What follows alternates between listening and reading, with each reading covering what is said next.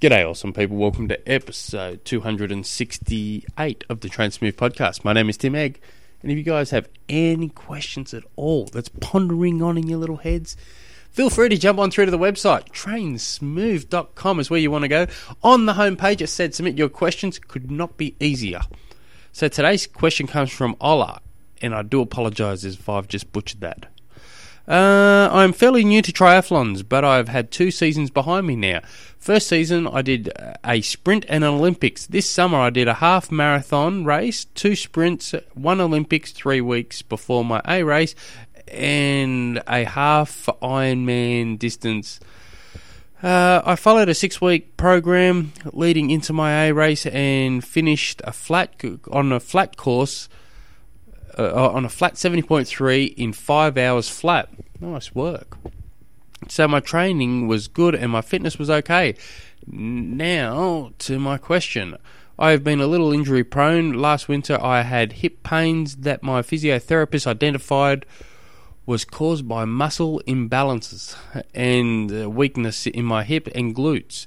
Training these made the pain go away and I could finish my 70.3 without pain.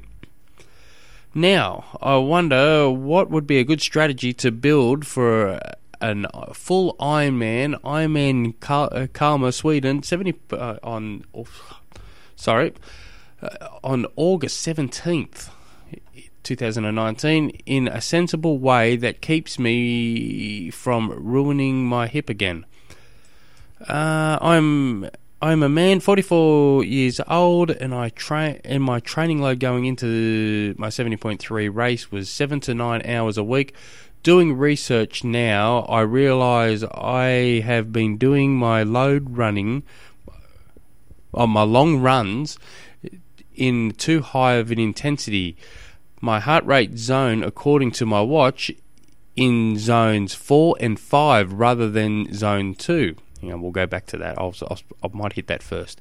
I have done short and easy training only during almost 4 weeks now after my 70.3. So let's just address your heart rate here first, and then we'll slowly build it. We'll slowly go through it. Your watch is wrong. It depends on what you call a long run. Zone 4 and zone 5. There's no way you could hold those zones for what I class as a long run for a 70.3. So I dare say something's not right there. I would say you're gonna, if you're training to heart rate, or you're looking at your heart rate zones also, you're probably gonna have to do some tests, and you're gonna have to look at it.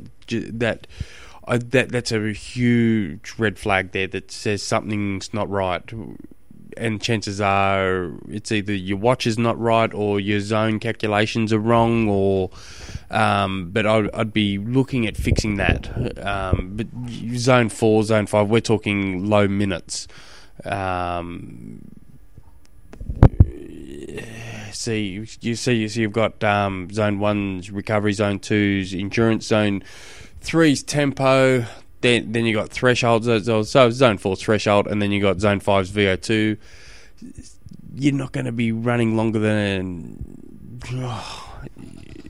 let's say you stay in lower levels of zone 4, you're going to severely top out towards an hour. I'd have to see your training. I probably bit off a bit too harsh there, but I dare say there's some numbers not right. But anyway, so 5 hours for your 70.3, that's good. Being your first one, that's great. Did well. So you're doing you're going to be doing an Ironman August next year. So time is on your side. So I wouldn't think too much about doing the Ironman. I wouldn't even really look at doing much, like doing any Ironman training until at least February, March next year. What I'd be trying to do now is I'd probably be looking at it's a couple of different options. You can try and build up your aerobic fitness, try and target that, or you can try and work on strength training, or you can you want to have a specific goal of what you're trying to achieve. Do you want to work on weaknesses, or what is your weakness? For instance, do you suck in the water? Do you suck in the water? So you're swimming like a brick. So maybe you need to focus on weaknesses now. So you can either focus on weaknesses or look at a bigger picture, saying you did a 5 hour 70.3. So if you're to take that, a ballpark snap at it, 11 to 11.5 hour Ironman is be looking at the ballpark. That's without me thinking too much about it. At a quick glance of what I see here, which isn't a lot, I do admit. I'm only guessing. I would, and it depends how cold. If where you're at, you're going through winter and it's going to be super cold. I would probably focus on speed and strength through winter, and just chop the guts out of the volume and just focus on speed and strength. And as you're going out of your winter, I would start focusing. I'd look at trying to. It's hard. I'm umming and ahhing here because I haven't got enough information, and I have about who you are, what you've done, where you're going. So I'm just drawing a lot of generic opinions here. I can't help think that if you're where it's cold, I would be focusing more on speed and strength and technique, really focusing on them, chopping the hell out of your volume, and as and you can probably do that till February, and then you can start looking at trying to build your aerobic engine up, and then you just start. You can start looking at doing math training or aerobic heart rate training, or just start building the volume up.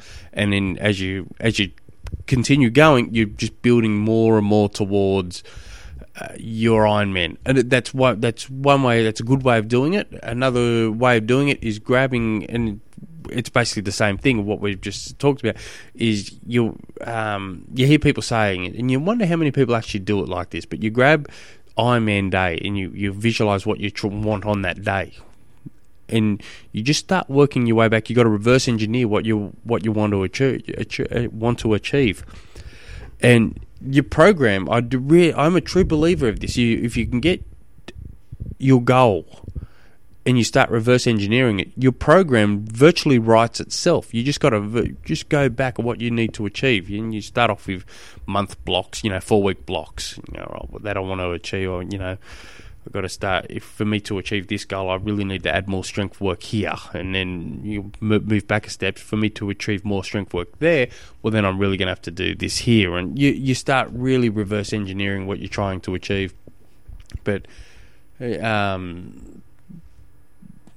and you'll probably come to the terms where, right, let's focus on speed and strength during winter, and and then as we're going out of winter, we'll start aerobic training and really build the volume up from that. And that would be putting yourself in a good position. And as you get slowly but surely closer to your Ironman race, your training's becoming very, very specific to what you're trying to achieve. So I hope that helps. Good luck with it all. You did very well, and I'm sure you'll do very well in the future. So keep us updated. And if you've got questions as you're going, keep sending the questions through, because I love receiving your questions. And that goes for every one of you awesome people. Send me through an email, tim@trainsmooth.com. Till tomorrow. You know what's coming. Hooroo.